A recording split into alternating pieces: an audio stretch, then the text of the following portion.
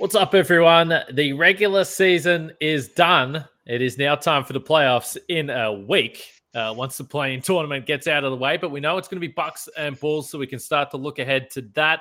On today's show, we're also going to look back and discuss what the Bucks did with this game in Cleveland, with the guys that did play, the guys that didn't play, and Jrue Holiday cashing in with a quick day's work against the Cleveland Cavaliers. So let's get into it. Backs him down. Giannis into the lane. Giannis spinning. Fading shot. Up. Good for Giannis at the buzzer. Bucks win it. Our town, Green City, our time, our year, whole world's on watch because they think our town, Green City, our time, our year, whole world's on watch because they think Welcome to Locked On Bucks. I'm your host, Kane Pittman. You can see and hear me on this show Monday to Friday, and also find my work over at ESPN. Joining me, the founder of BrewHoop.com and longtime voice of the podcast, Frank Madden. As always, we thank you for making Locked On Bucks your first listen or first watch of every day. And we're at the best part of the year. We're at the start of the postseason. Hopefully, another 2 months of post-game pods to come for the Bucks here. And today's episode is brought to you by Prize Picks. Check out prizepicks.com. Use the promo code NBA or go to your app store and download the app today. Prize Picks is daily fantasy made easy. And we have got to the end of the regular season, and maybe it felt a little bit longer because we haven't had an 82-game season for a couple of years since after the pandemic anyway. But this Cavs game, speaking of games that was a little bit of a drag, it was the perfect way to finish this with none of the Bucks players playing. We haven't really chatted since the last couple of games went down. We were talking about the back-to-back. We weren't sure who was going to play, but I think the last time we spoke, Frank, we assumed that a lot of the big names weren't going to play the back-to-back against Detroit, and then maybe they would have a bit of a run in this game against Cleveland, but there was lots of standing stuff going on. So if we go back to that in general, just how surprised were you with the way that the Bucks approached this, or how this played out? Yeah, I mean, I think everybody likes to, paint these things in broad brushes, right? And say teams either like there was that thing where people were like, the Bucks want the Nets. The Bucks aren't afraid of the Nets. They want the Nets. And it's like, well, I think we can say the Bucks were not bending over backwards to play the Brooklyn Nets. But that said, I don't think to say that the Bucks were ducking the Nets. I mean, they wouldn't have played their full complement of guys on a back-to-back Thursday, Friday if their number one goal was ducking the Brooklyn Nets, because that, they needed help on Sunday to avoid having to play the Nets, even though they obviously lost. So, I think it's kind of one of those things that I think it just sort of highlights that there's a bunch of different factors that come into play. And at the end of the day, I mean, we don't know if the Boston Celtics or the Miami Heat are going to get the Brooklyn Nets in the first round even today, because they still have to do this play-in tournament. So I think at the end of the day, I think a couple things jump out. I think playing the guys on the Friday back-to-back in Detroit was, I think, to me, the most surprising thing, as we alluded to. I don't know the last time Giannis played in a back-to-back prior to this. If we were good at our jobs, we'd probably have dug up that information. But certainly that was not really a thing, right? I mean, we saw that Clippers game where if they had really wanted like the number one seed, even they would have played their dudes in that Clipper game, which was a game that was kind of there for them to take, given that the Clippers also rested pretty much everybody. Although the Clippers scrubs hit like 1 billion threes, so maybe not. But anyway, so I think a couple things to play in mind. Like clearly they you could say, well, the fact that they played the back-to-back suggests that they didn't want the 4 seed, right? Because winning the 2 games against Boston and then in Detroit guaranteed that they weren't going to be the 4 seed. So is this some sort of like, well, they didn't want to have to play the Toronto Raptors? You could make that case. Maybe they did not want to be in the 4 spot, having to play the 5, possibly. I don't think they're afraid of playing the Miami Heat in the second round. I don't think the Bucks are looking ahead that far with any of this. So I think it kind of probably just came down to the fact that they probably prefer to be a top 3 seed. maybe they didn't really want to play the Raptors. Um, and the other piece of this too is Cleveland really did have something to play for on Sunday, and definitely would have had more to play for even if the Bucks had played their regular guys. We've already seen them. I mean, the Bucks have had some rough, especially the last time they played full strength in Cleveland, they got their asses kicked. So it's not like even if they played their full complement of guys on Sunday that really anything was going to be guaranteed. And I think, the Luka Doncic situation where he strains a calf muscle in the last game of the season, that's really the concern, right? It's not so much that you're worried about getting another couple off days when you have a whole week ahead of you. It's, geez, what if one of our guys gets hurt and it carries over into the first round of the playoffs? And, by virtue of the fact that we went for a win in a game that, we didn't really need to win or desperately, we've now somewhat compromised our title defense. And to be honest, that's why I also thought the Pistons game was probably not going to be a game that they played in, because playing a back-to-back is the risk higher of suffering injury. Anytime you put these guys on the floor towards the end of the season, that's your biggest nightmare. So I would say this combination of things. I think they seem to have won it, either the 2 or 3, by virtue of doing the back-to-back and obviously going for the win against Boston and going for the win in Detroit. I would say they were not looking to play the Brooklyn Nets, because they obviously did not field guys on Sunday. But I think that was probably more just, the fact that the Bucks, we know that they prioritize health. They wouldn't want to really risk anything once they had the 2 or 3 assured. And even if they win that game, again, or, if they lose the game, that on its own wasn't going to cement them in the 3 seed anyway. So, again, it's kind of a boring way to frame it. It's just, I think they're just sort of balancing a lot of different things. And I think principally it started with good health. And secondly, I think, again, yeah, they probably wanted either the 2 or the 3. And of course, we can talk about the Bulls. Probably you ask any of those teams in the top 4, maybe even Miami, who obviously number 1 are probably thinking they're going to get, at this point, if you think Brooklyn can beat Cleveland and Cleveland's the best of those teams left, pick any of those teams that might come out of the play-in other than Brooklyn. Would the Miami Heat prefer to play the Chicago Bulls as well? Quite possibly. So the fact that you can angle to play a team that obviously the Bucks swept in the regular season, and I don't think fear at all, and also they can just literally drive to games. They don't have to get on planes to go play the Bulls, which from a travel perspective is very appealing. Yeah, I think that was the most appealing first round matchup. But again, there are trade-offs with that. If you expect to beat the Bulls, then you just signed yourself up to have to go play in Boston in a potential game 7 if things go chalk in the first round and the second round. So, we'll see. We'll see if that ends up being the right choice. But obviously, those were some of the trade-offs they were trying to make. And again, you never know if these things are going to pay off. It was a different situation last year. And again, as I always say, playoffs are just a series of small sample sizes, and we'll know soon enough if things worked out in a way that's going to benefit them.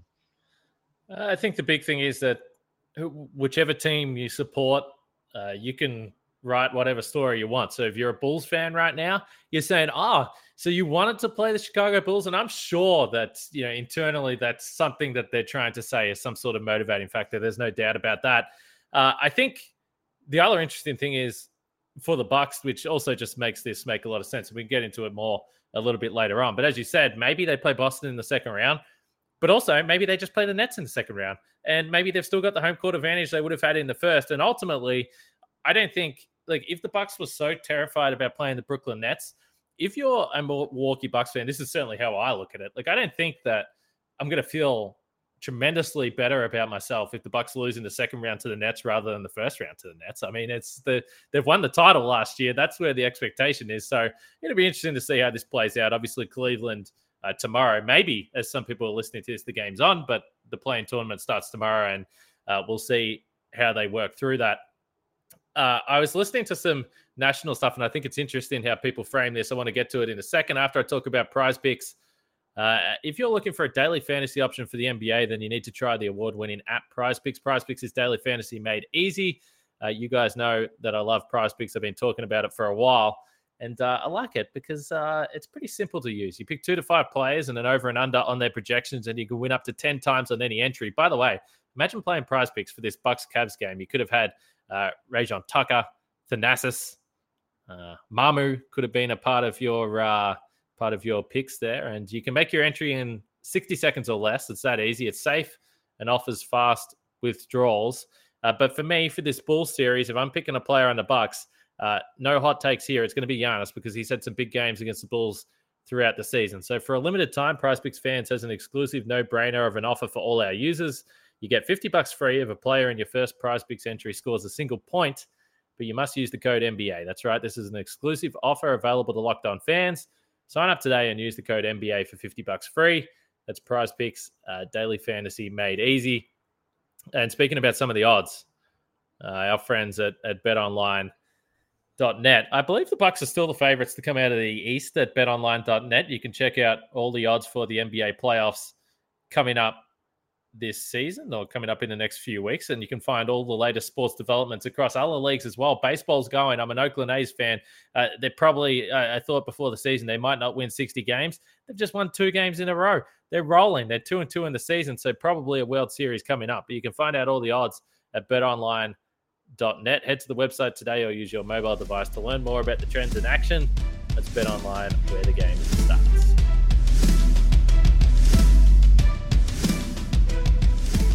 Kane, who are there like random A's fans that follow you on Twitter? Because like every once in a while you'll tweet something about the A's, and I'm always just like, who is this for? Are you just patronizing like Brewer fans? Because that's the most likely group of baseball people to follow you. What's the deal? Look, I'm not all about the engagement. Sometimes you have to hit send on a tweet that you know no one's going to give a single shit about, and that's usually what I do when I tweet about the Oakland Athletics. Although there is a Bucks fan that you'll probably know from Twitter, Frank Justin Cyan, who also listens to this podcast. So he's an A's fan. So every now and then he'll comment back. It'll be my one interaction on my A's post. He'll be pretty fired up about it. So you know, what's Justin's excuse? What do you know why he's an A's fan? I think he lives in the Bay Area. Okay. Which is obviously a reasonable excuse. So anyway, shout out to the A's. And shout out to the Brewers, by the way. Don't worry, I do have a soft spot for the Brewers. There's no doubt about that. I was listening to a bunch of different podcasts, and you hinted at the Luka Doncic injury. And this is the reason why I think it's so funny to hear the reactions to what the Bucks did in the final game of the season. And I was listening to a number of shows, a number of different podcasts that described the Bucks as scared or cowards for ducking the Brooklyn Nets, but also described the Dallas Mavericks as absolute idiots for having Luka Doncic on the floor in the last game of the season. So this is why it's so hypocritical. You either play these guys and then they get injured and you look dumb, or you rest the guys and everyone calls you a bunch of cowards. So what are you supposed to do, Frank? I think I would rather be called a coward in this instance and have my guys for game 1 of the postseason. Yeah, and I think especially, I mean, again, everything revolves around Giannis, and it's sort of interesting. I think the fact that we've now seen him in the bubble, his playoffs were ended by an ankle sprain, which we've seen him turn his ankle repeatedly throughout his career. Again, he's never missed more than a couple games really due to an ankle sprain, but like the way he attacks the rim, like it happens. And then the knee soreness, and obviously, we've seen we can dial it back to the Hawks series and the injury he suffered, which, again, that was much more of a freak thing, but we've also seen just sort of like him plant funny, whatever, something happen, and you can sort of see him start to favor his knee during games, and then, he'll finish the game, pretty much always he'll finish the game, but then, next game, he's out, resting it, maybe misses a couple games with knee soreness. So again, I have no illusion that Giannis was going to miss, a playoff game next weekend with like a minor injury like that. But as you said, you just don't know. And, if you feel like winning or losing doesn't really change the equation very much for you, I get it. I also think you can say the Bucks' decision to play guys and not play guys, like, is that very consistent? I don't know. But at that point, I think, there's a reason that Giannis has never played in a season finale under Bud. Part of it is because they haven't really had much to play for in those games. I think the bubble finale he was actually suspended for because the Mo Wagner headbutt.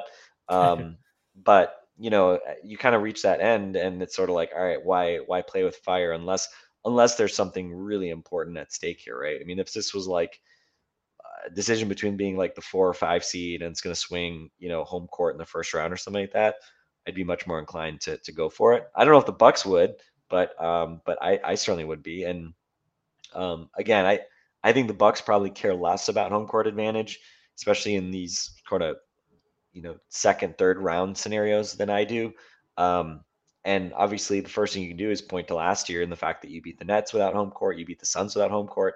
But I will point out as well, they were 2-5 on the road in those series, and they only won those series because they were 6-0 at home.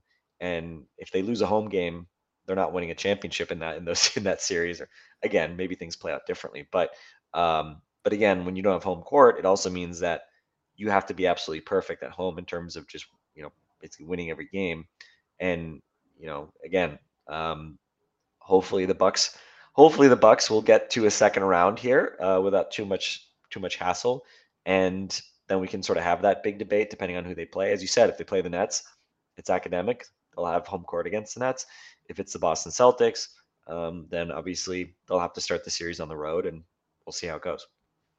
And I kind of hinted to this at the start, but I do think it's a little bit different. Like last year, particularly coming into that series against Miami, I do think that the Bucks beating the Heat the way that they did got some sort of mental benefit from breaking through that barrier. Now that they've already done it and they have won some big games on the road, I don't think, like I've heard some people say that this means that the Bucks won't have some sort of mental edge. And it's like, well, they just went through and won the title. I don't think that's as important as it was 12 months ago. That's to me anyway. Just quickly with the Drew Holiday stuff, and we're going to talk about Bucks and Bulls all week long if people are wondering why we haven't dived headfirst into this series. We've got a crossover with Locked On Bulls coming up.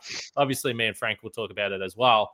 But the Drew Holiday stuff was interesting. This was the one poor man that had to get into uniform for this Cavs game. So everyone probably knows the story by now. He fouls on the first possession, out of the game, reaches the 67 game qualifier for his bonus, which I think Bobby Marks was tweeting was around $306K, which obviously that's a nice day's work if you're Drew Holiday coming on the floor. And it was great. The players were laughing.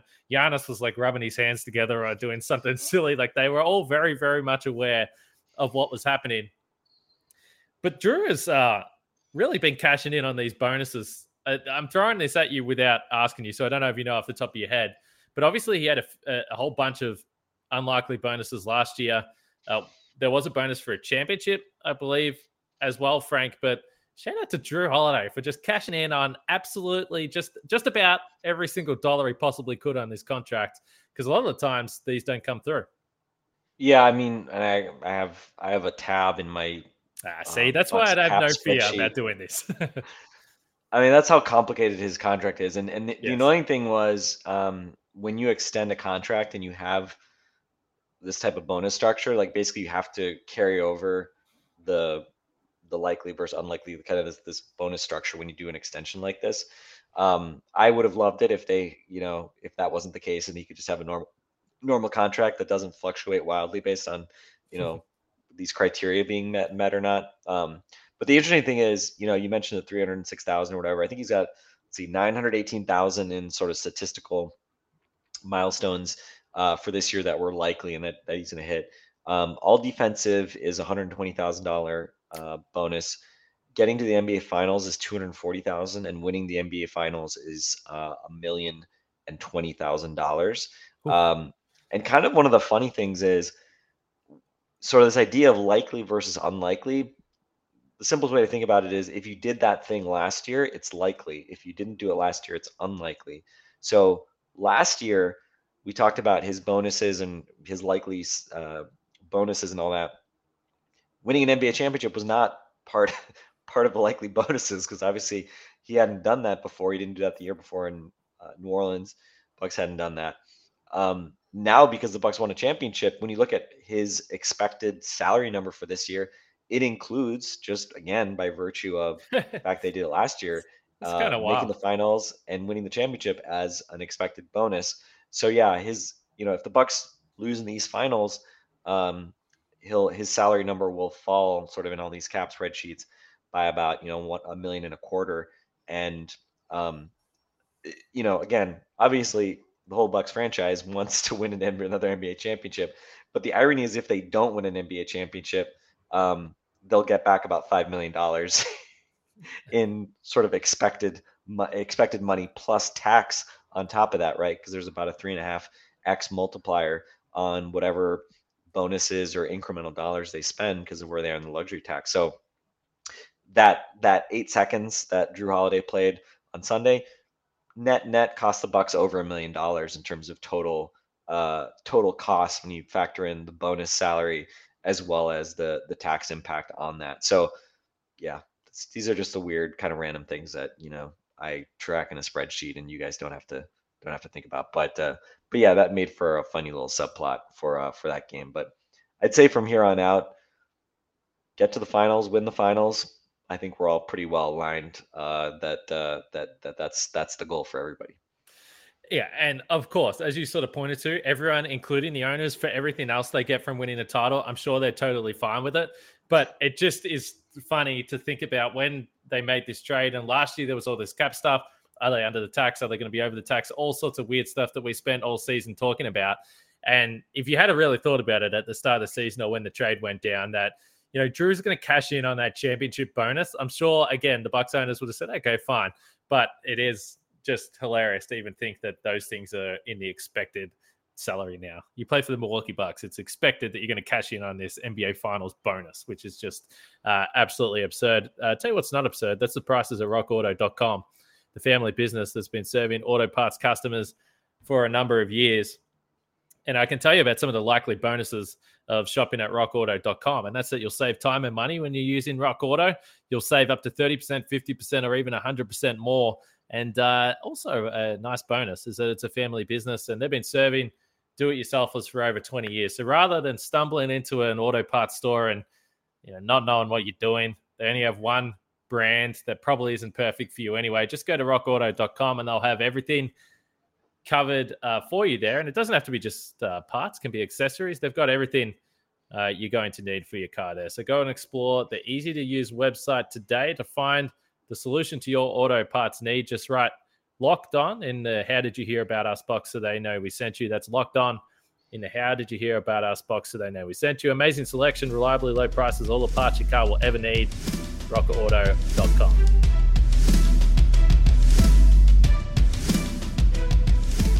I found myself today, Frank, looking through some box scores and some rosters from the last time the Bucks played the Bulls in the postseason.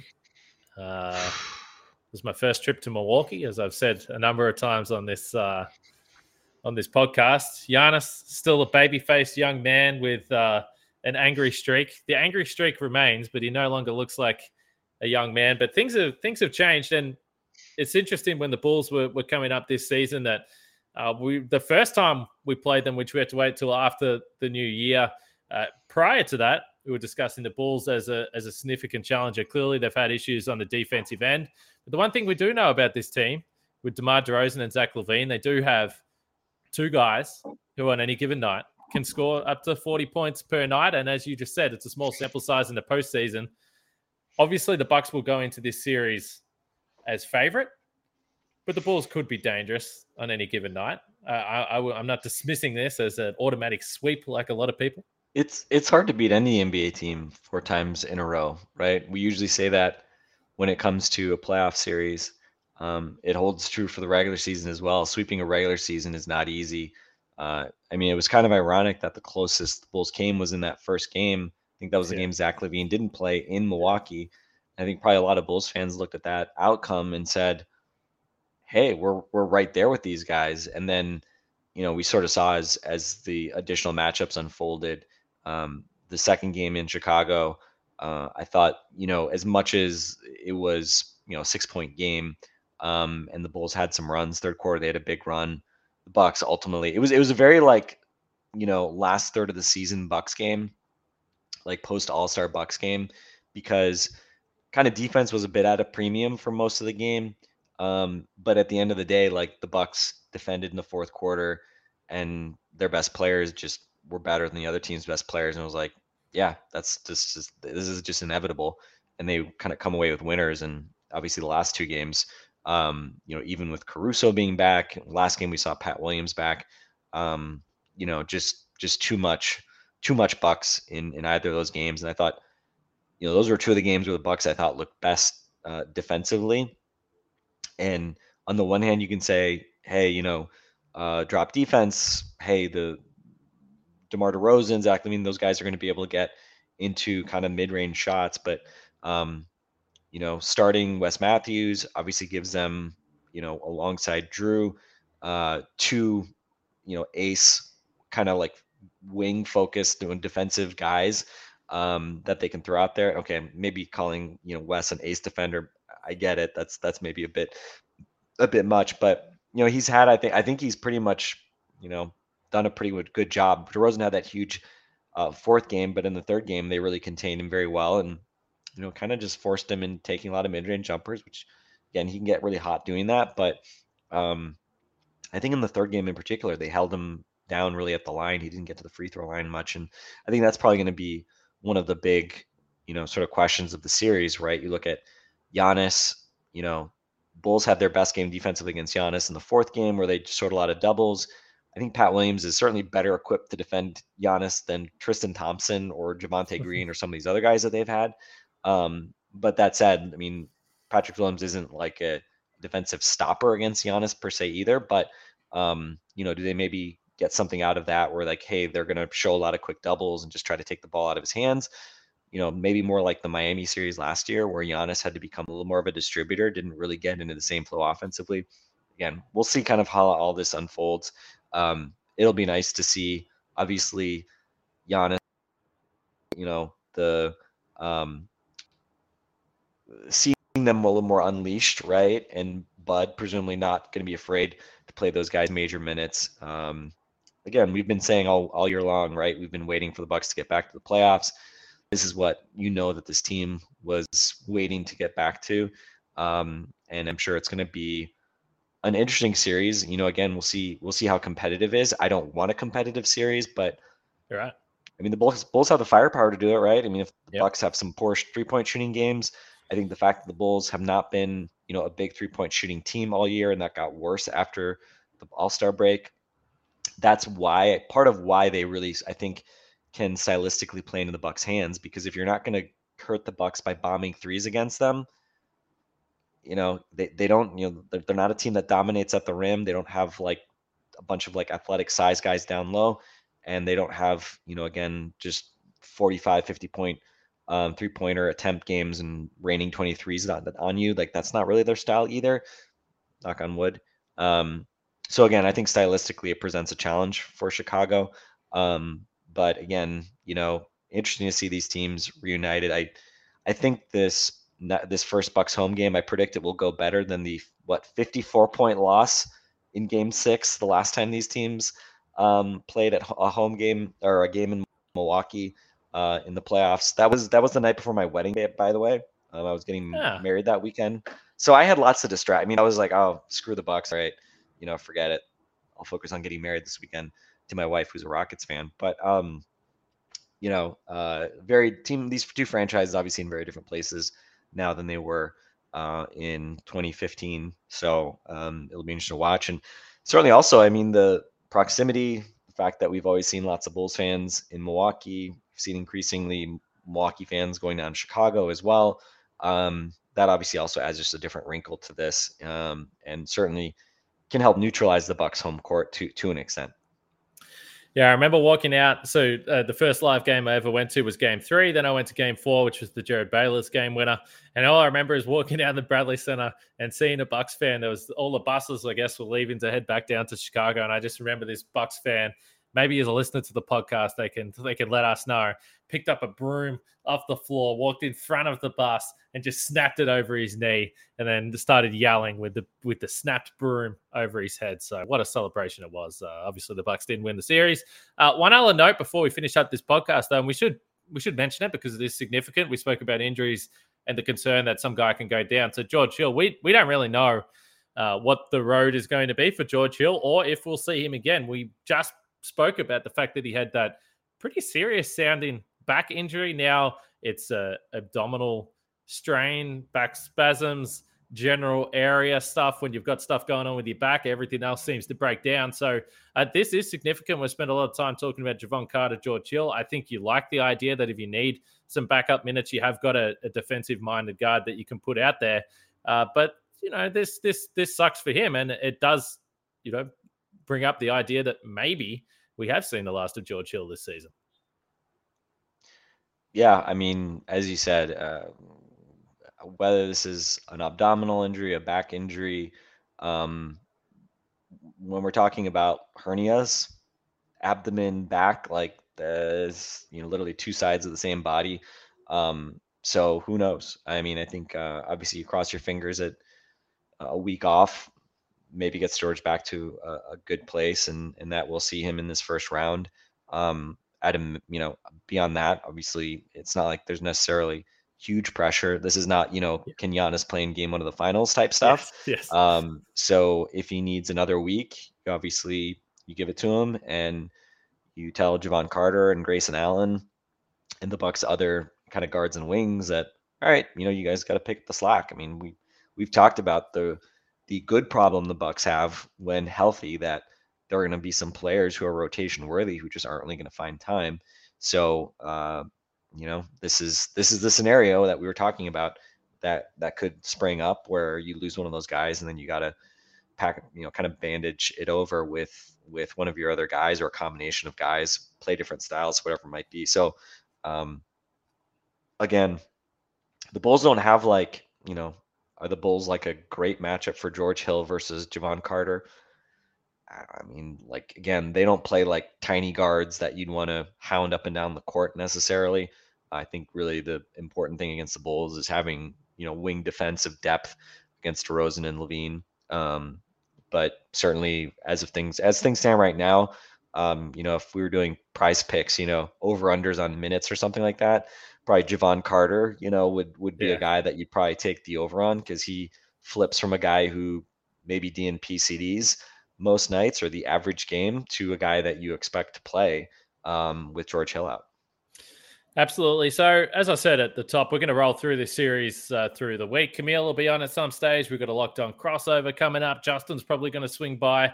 I'm trying to plan some other stuff. We'll see whether that comes up as well. But it's playoff time. So we're going to have some fun here. And hopefully, like I said at the top, it's going to be a busy couple of months for us as well. So this is going to be a good series. At times, we've had some days where we've just had to grind out the podcast, Frank, but I'm ready for playoff basketball. I'm ready for this to get started. And of course, tomorrow, the next couple of days, the play-in tournament's on, and we'll see what these matchups are going. Who are the matchups you want? Let's finish on that. Who do you want to get through and of course, you can have best case scenario for the Bucks. Whatever. What is it? So, I mean, the two teams that I'm sort of rooting against the most in the first round would actually probably be Boston and Philly. And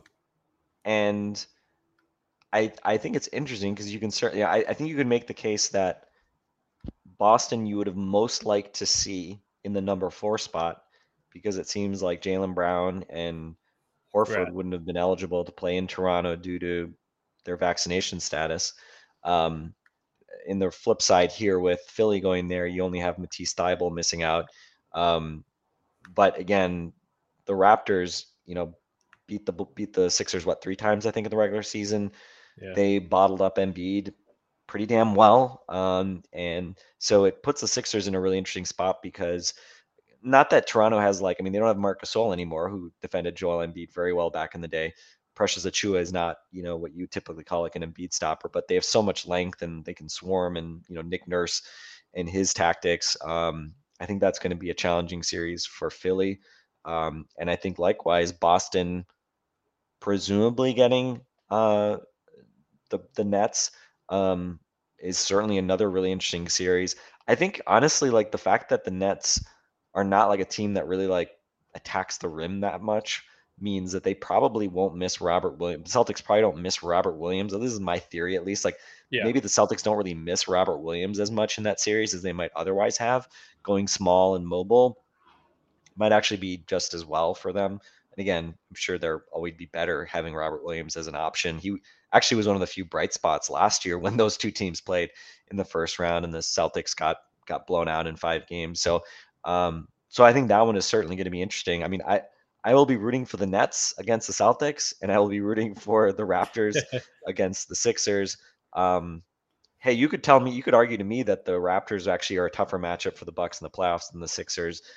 I could buy that. But the nice part about sort of looking at the 1-4 matchups is, those are the teams you're not going to have to play until the East Finals potentially anyway. So they're a little bit more out of sight, out of mind. So certainly my biggest, kind of focus in terms of other series is going to be on the 2-7 between Boston and, again, presumably the Nets, but maybe not. Maybe it's the Cavs. And I think that could certainly be, a very, very interesting series. Probably, I mean, is there a more interesting series in the East first round? I think, again, Philly, Toronto is going to be very interesting. I don't know that it's going to be like TV interesting. Not nationally. Yeah, like nationally, I think certainly the Nets Celtics series is going to be the big talking point, especially given it's the 2 East Coast. It's the Tim Bontemps, East Coast coverage teams series. That's not going to be showing any games on NBA TV for sure. What is it like for you? Are you other keyed in on any other series? Yeah, that'll be the one. Well, it'll be Brooklyn, whoever they play. I mean, just say that things go crazy, I would be tuning into Brooklyn, Miami as well, which would also be really, really fascinating. So, yeah, I think for the grind of the Celtics, you would like to see them play the Nets because even if the Nets feel a little compromised, and I think it's a series that the Celtics could probably get through, I think that it would be, I couldn't see them sweeping the Nets. I think they would have to at least go to a game 6, potentially a game 7. And I did hear a theory on one of the podcasts I was listening to about Kevin Durant and the amount of minutes that he's going to have to play. He's probably going to have to play 46 minutes. So that's the other side if you're talking about Bucks and Nets. If Kevin Durant has to go through a series of playing 7 games at 46 minutes per game and then start with Giannis and the Bucks, that also is at least somewhat of a help. So it's going to be fascinating. I think the East playoffs are going to be pretty wild. So I'm looking forward to it. I'll definitely be tuned into these playing games tomorrow anyway. Yeah, for sure. I mean, any game. I mean, do you remember that game? I think it was Minnesota-Denver. Yeah. 4 or 5 years ago, which was before the play-in, but it was like a one-off. Literally, whichever team wins go to the playoffs. I mean, that's obviously, I don't know how many times that's happened in league history, but just having guaranteed, a few games like that a year, I think is really fun, especially coming on the heels of March Madness, bringing some of that kind of randomness to the NBA is pretty fun. So yeah, I'll definitely tune in. And I think the other piece, obviously we didn't mention, but the 2-7 Kyrie versus Boston. I mean, hey, if the Celtics win, part of me is going to enjoy Kyrie having to lose to the team that, he spurned and left on the way out, and a city that, I as much as I lived in Boston, the Boston area for 15 years, I do not share much in common in terms of rooting interest, but despising Kyrie, I can show some Boston solidarity on that front. So that's the one thing that's making me less excited about having to root for, not having, but choosing to root for the Nets in this first round series. And certainly to the extent if the Nets do lose, I hope it's because Kyrie sucks. Let's be honest. That would be the most fun way to see the Nets lose. But yeah, it's interesting though too, because kind of as you pointed out, I mean, somebody's going to have to defend Kevin Durant for 46 minutes a game or whatever he plays. Though obviously the Celtics have more than one guy that they can throw at that task, whether it's, Tatum, Brown, Grant Williams, whoever I'm forgetting. I don't know if they put Marcus Smart on him very much, just given the lack of size, but we'll see. I think Kevin Durant is must-see TV in the playoffs, I think. And again, 20 years from now, I'll still be thankful that the Bucks were able to take his absolute best shot and still come away with a series win on the way to a championship. Because again, it feels like you're up against a lot, when you have to play KD in a first round. And again, I say that like I was not like afraid of the Bucks having to play the Nets.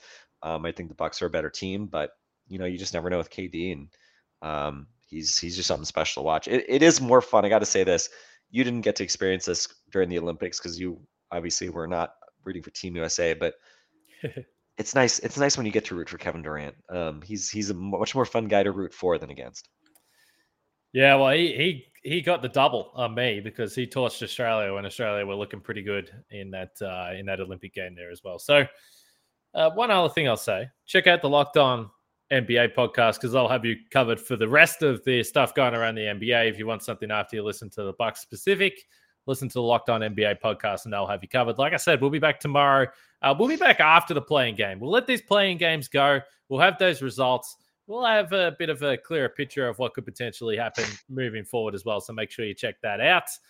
But for Kane, now, yes. Kane, before we go, we teased it the other day.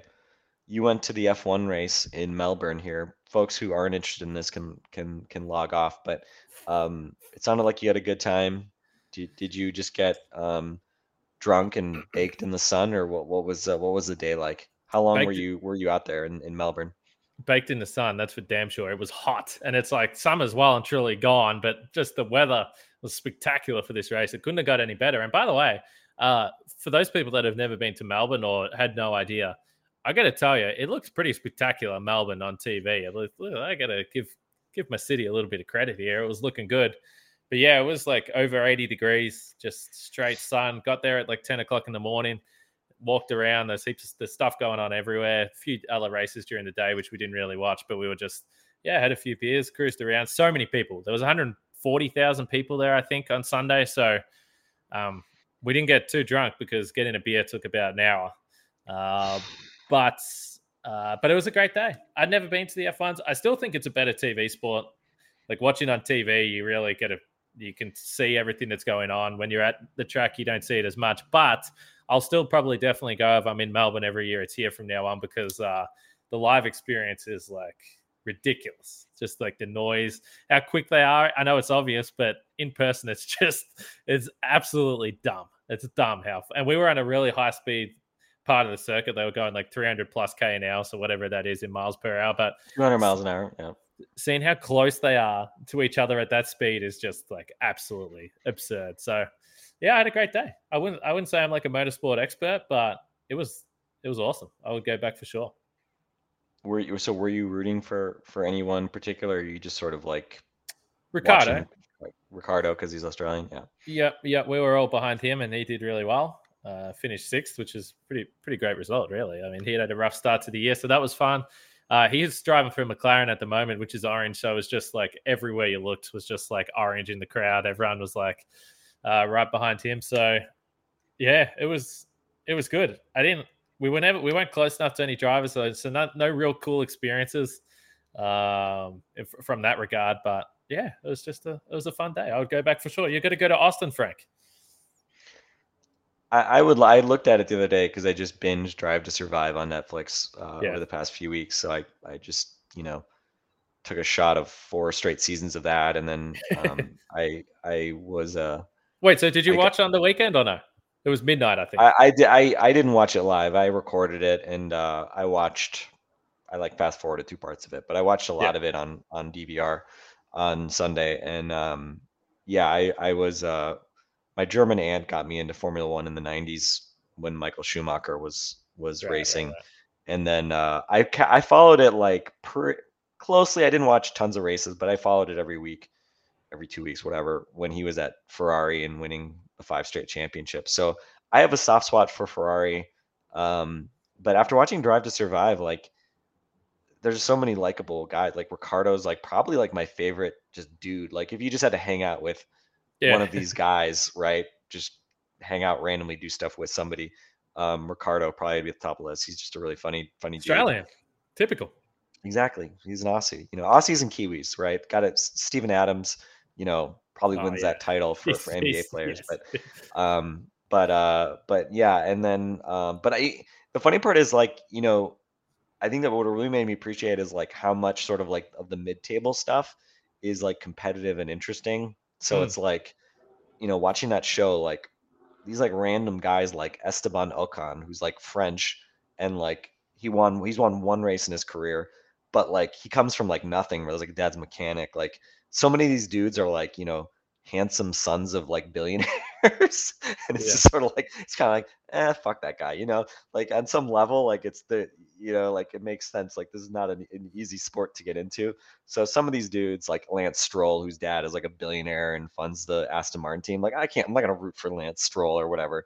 No, he was not popular. He was the least popular No, on no, and Sunday. I He basically think got they've booed every sucked. time he Yeah, drove yeah, past. So, yeah. Mick Schumacher, I'm watching because he drives for Haas, which is the American team too.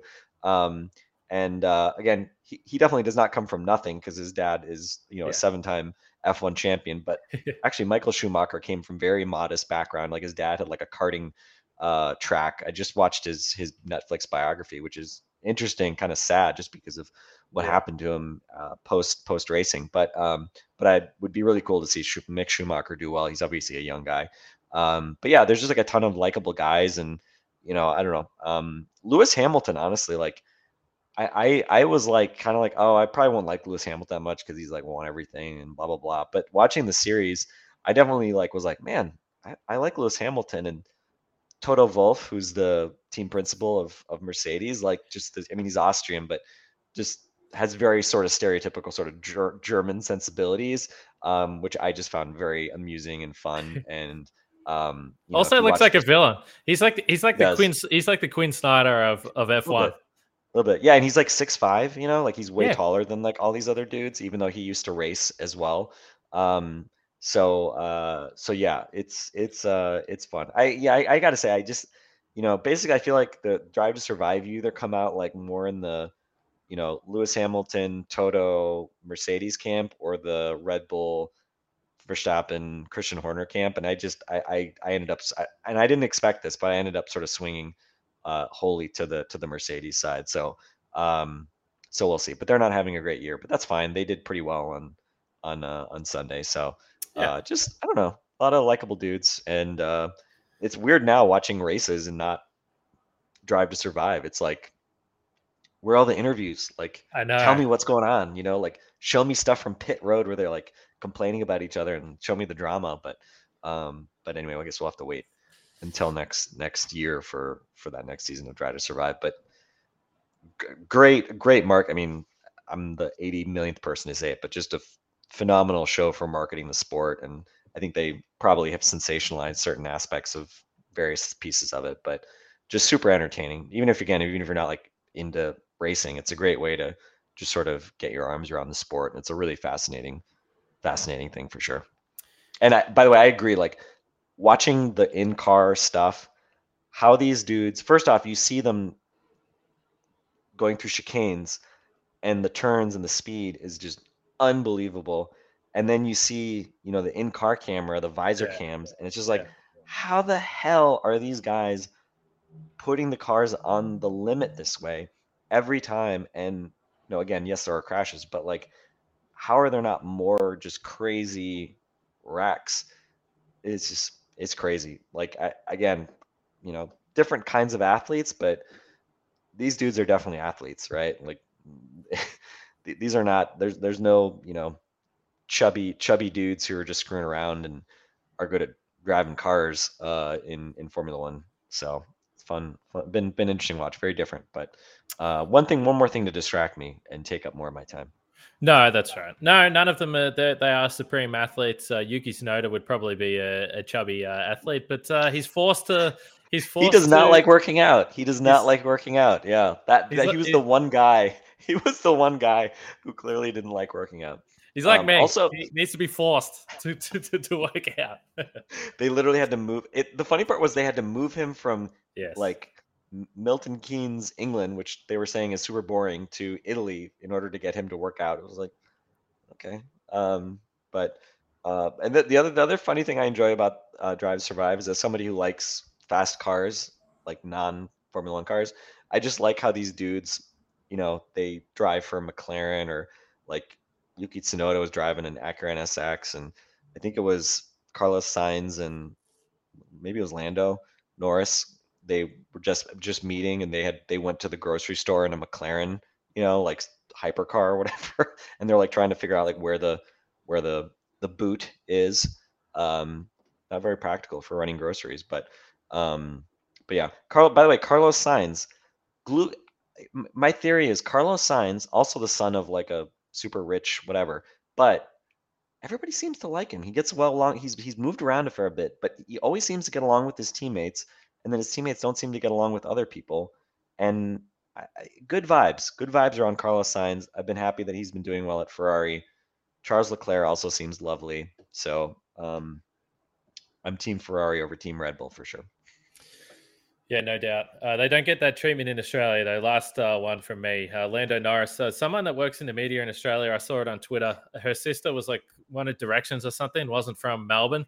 And there was like just a very, very regular Hyundai at a traffic lights, and she knocked on the window, and the window wound down, and it was just Lando Norris leaving the track So I guess in Australia, they don't get looked after as well as they do overseas.